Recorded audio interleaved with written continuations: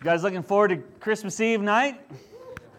Maybe some presents tonight even? At least for those who are not on the naughty list. So I can think of a few of you may be disappointed, but I'm just kidding, of course. But yeah, it really is fun to get together Christmas time.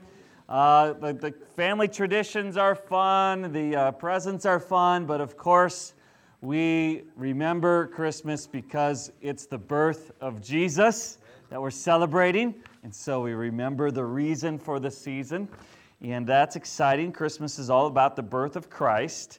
You know, in the Christmas story, though, we find this amazing young teen girl who the Bible says found favor with God. So tonight and that's Mary, amen? Now, sometimes some religions have kind of overdone Mary a little bit and even worshipped her and put her above, in some places, Jesus, and that's not okay.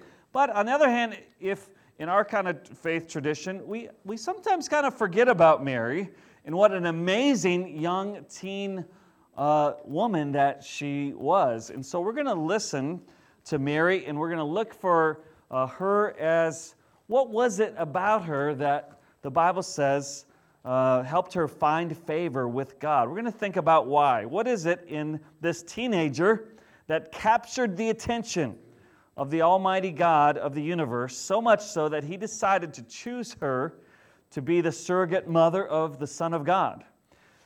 We don't want to worship Mary, but it is wise for us to pay attention to her heart, her character, attitude, and imitate her faith, because we too, amen, want to find favor with God as well. Let's read here in Luke chapter 1, verse 26 through 56. We're going to spend about 15 to 20 minutes or so in God's Word tonight.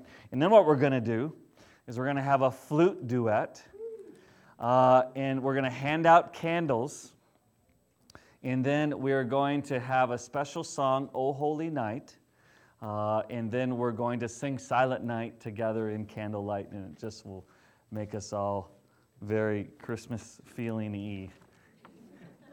And remember Jesus, amen?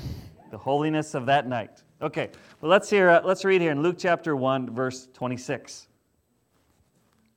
It says, Now in the 6th month, the angel Gabriel was sent from God to a city in Galilee called Nazareth, to a virgin engaged to a man whose name was Joseph, of the descendants of David, and the virgin's name was Mary. And coming in, he said to her, Greetings, favored one, the Lord is with you. But she was very perplexed at this statement and kept pondering what kind of salutation this was. The angel said to her, Don't be afraid, Mary, for you have found favor with God. And behold, you will conceive in your womb and bear a son, and you shall name him Jesus. He will be great, and will be called the Son of the Most High. And the Lord God will give him the throne of his father David, and he will reign over the house of Jacob forever, and his kingdom will have no end. Mary said to the angel, How can this be, since I am a virgin? The angel answered and said to her, The Holy Spirit will come upon you, and the power of the Most High will overshadow you, and for that reason the Holy Child shall be called the Son of God. And behold, even your relative Elizabeth has also conceived a son in her old age, and she who is called barren is now in her 6th month. For nothing will be impossible with God. And Mary said, Behold, the bondslave of the Lord, may it be done to me according to your word. And the angel departed from her. Now at this time Mary arose and went in a hurry to the hill country, to a city of Judah, and entered the house of Zacharias and greeted Elizabeth. When Elizabeth heard Mary's greeting, the baby leaped in her womb, and Elizabeth was filled with the Holy Spirit. She cried out with a loud voice and said, Blessed are you among women, and blessed is the fruit of your womb. And how has it happened to me that the mother of my Lord would come to me? For behold, when the sound of your greeting reached my ears, the baby leaped in my womb for joy. And blessed is she who believed that there would be a fulfillment of what had been spoken to her by the Lord. And Mary said, My soul exalts the Lord, and my spirit has rejoiced in God my Savior, for he has regard for the humble state of his bondslave.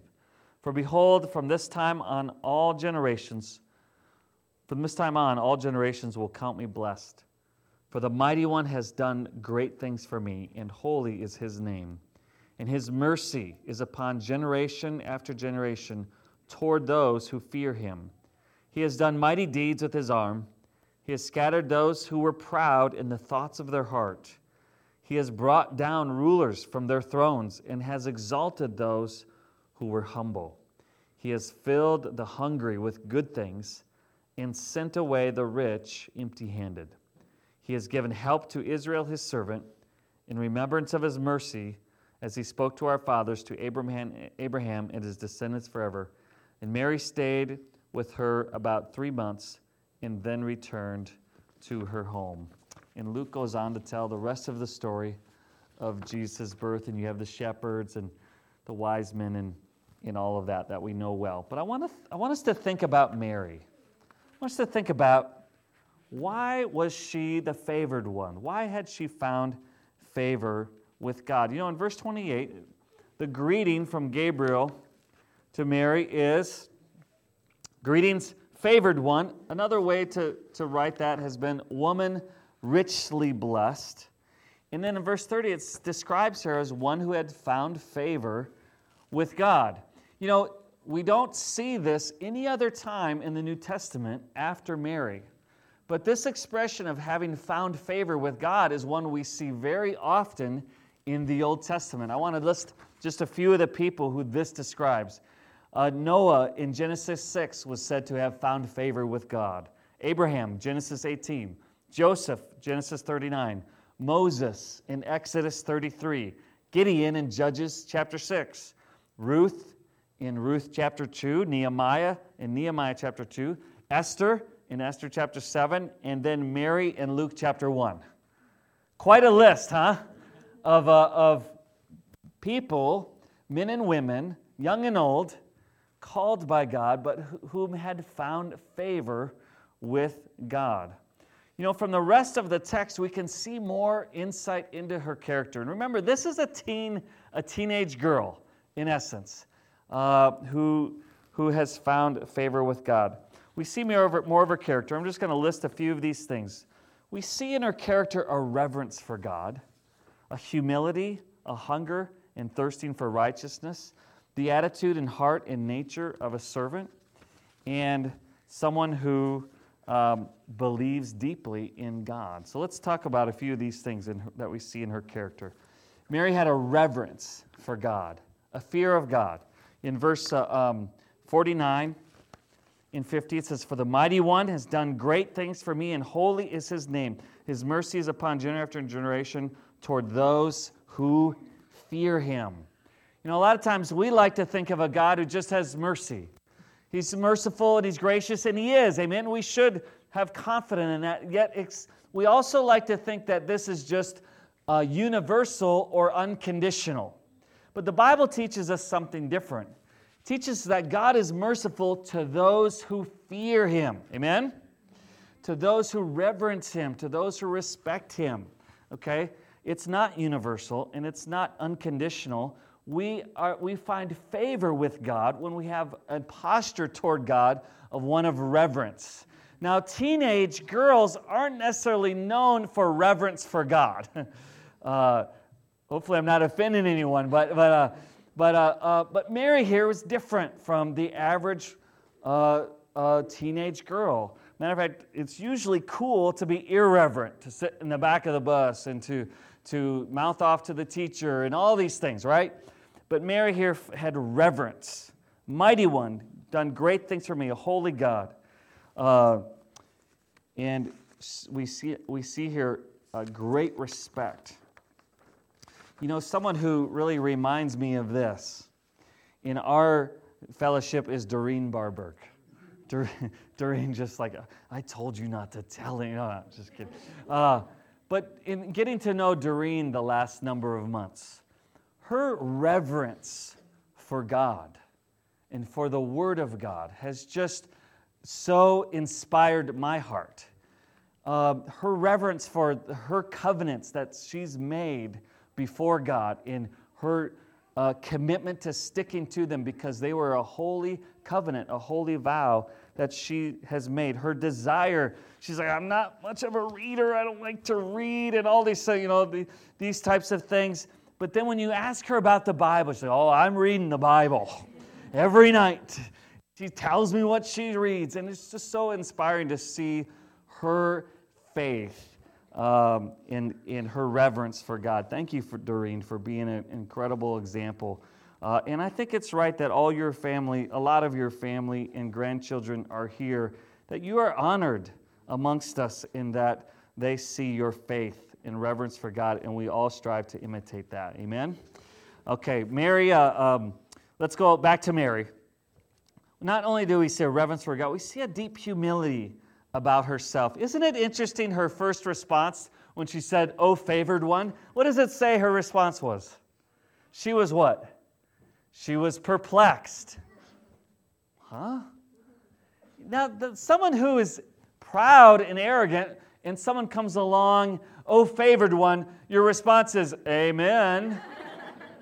About time someone finally sees what's going on around here, right?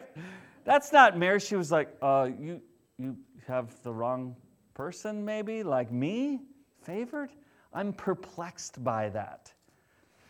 That's pretty neat, huh? Her initial reaction is, I don't know if you got the right girl. Verse 40, and then in verse 51, listen to, and this is the very famous Magnificat, this song here. But in verse 51, it says, "He has done mighty deeds with his arm. He has scattered those who were proud in the thoughts of their heart."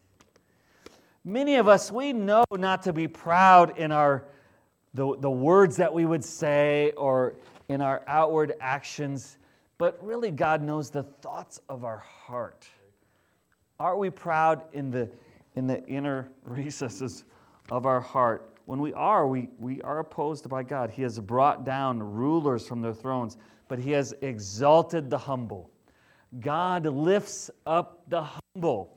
And so Mary was not about lifting herself up, but God found favor with her because she was humble in heart. Much like Jesus, it says in Matthew 11, He is gentle and humble in heart.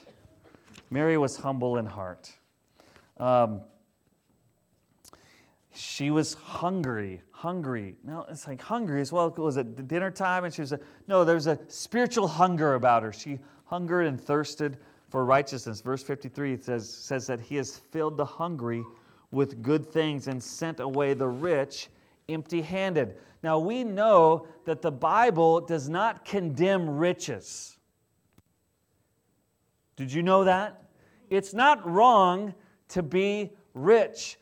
The love of money is the root of it. Money is not the root of all evil. It's the love of money. And richness in the Bible doesn't as much talk about material things as much as it talks about an attitude of our hearts. A richness in our hearts means we don't need anything. We're fine. We're content. We're good to go. See, Jesus lifts up the poor in spirit. It says He has filled the hungry with good things and sent away the rich empty-handed. Are we really hungry in our character? Not just rich, again, not just material riches, but the attitude of riches, not needing things. A couple years ago, Jackson and I went to El Salvador to do a medical service brigade.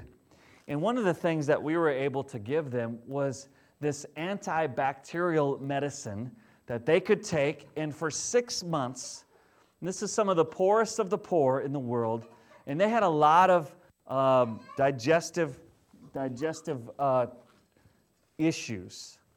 And so this antibacterial medicine would help them for 6 months do away with a lot of the common sicknesses. Amen? Isn't that cool? And so we were able to give them that. But could you imagine one of the young kids when they're in line to get the medicine? Nah, I'm fine. I don't really need that.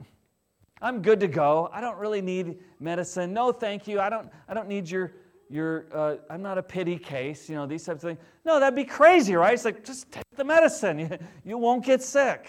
Yet, in our attitude toward things of God, so often we have more of an attitude of someone who's rich. Nah, that's okay. Bible, medium. Church, kingdom of God, things of God. We don't hunger and thirst for those things. Mary was someone who was hungry. Mary was a servant in her character. So she revered God. She was humble. She was hungry for righteousness. And she was a servant. The word that my Bible uses, bondslave, it's more than just someone who does acts of service. It's someone who has completely given themselves over. The ownership of their life is no longer theirs. It's their master's. And so she says, hey, I'm just a servant. God, do with me whatever you need to do with me. However I can serve, here am I. Send me. Verse 38 says, I'm just a servant. Verse 48 says, he has regard for the humble state of his bond slave. And she saw the community of God in the same way. Verse 54, he has given help to Israel, his servant. So the people of God, she understood that the point of the people of God was not for the people of God. It was the servants of God to accomplish God's purposes in the world. Amen? Okay, so she had the heart and attitude of a servant. I'm not mine, I'm yours. However I come serve, I'm eager to. And then the belief. This is where she's honest with her doubts. Gabriel, so I got, you say that all this stuff is going to happen to me. How? Okay, we got some problems here, okay? And listen to Gabriel's response. The bottom line is he says, hey, it's all about the Holy Spirit. It's about the power of God. And by the way, it's going on with Elizabeth down the road. Okay? She was barren. She's going to have a kid. And women, barrenness, all throughout the Scriptures, is a massive test of faith. A massive, Sarah, we can't have a baby. Hannah was barren. So many times we see barrenness amongst the women as a huge test of faith. Now, Mary didn't know that she was barren, but she knew she was a virgin, and she had not messed around with Joseph, okay? And so, this isn't going to happen. How could this happen? But Gabriel said, God has it. God has it. May it be done according to your word. She believed Gabriel at his word. Verse 45 says, Elizabeth says this to Mary, blessed is she who believed that there would be a fulfillment of what had been spoken to her by the Lord. There's a decision point where we have to decide, do I really believe in the Word of God or not? Do I believe God is faithful to His Word, or am I going to go my own way? All of us at various points in our life, our character, our faith is tested. In that, do we really trust the Word of God and believe the Word of God and obey the Word of God, or will we disregard the Word of God? And many times in my life and in your life, we're going to have to decide. Either I go the way of belief, and I don't see how it's going to work, and I don't think it's going to work, and I don't even really know why I'm being called to go this direction, but I go because God says to go. Amen? I believe or I stay in my doubt. Mary made a decision about believing. How about our characters tonight? Just a brief character sketch of Mary, who found favor with God. She revered God. How's it going in our reverence? She honored God. She was humble. She was a servant. She was hungry and thirsty for righteousness, and she decided to believe. Mary, I just want to close with this thought about Jesus, because this really isn't about Mary, it's about Jesus, right? Mary obviously was a huge influence on her son, Jesus. And think about what we talked about, humility, hungering and thirsting, servant attitude. Listen to what Jesus teaches in Luke chapter 6, just a few verses later, and then the message will be yours. In Luke chapter 6, way over here, in verse 20, we're going to read verse 20 through 23. But listen to Mary's example on Jesus. And of course, Jesus isn't teaching, hey, yeah, my mom taught me this stuff. Of course, Jesus is teaching the Word of God, the words of His Father, right? But listen to Mary's character even in these verses. Jesus, the Beatitudes in Luke 6, verse 20, turning His gaze toward His disciples, He began to say, "Blessed are you who are poor, for yours is the kingdom of God. Blessed are you who hunger now, for you will be satisfied. Blessed are you who weep now, for you shall laugh. Blessed are you when men hate you and ostracize you and insult you and scorn your name as evil for the sake of the Son of Man. Be glad in that day and leap for joy, for behold, your reward is great in heaven." Of course, we know the Beatitudes go on, and Mary really exemplified a number of those attitudes. Of course, she was just human just like us, and she probably wasn't much this way when she came to take charge of Jesus, right? But we'll leave that for another sermon. Mary found favor with God. Let's find favor with God, amen? Let's imitate her humility, her servant heart, her reverence for God, and her belief. This Christmas, let's celebrate Jesus and celebrate God's favor by being inspired by Mary's character. Amen?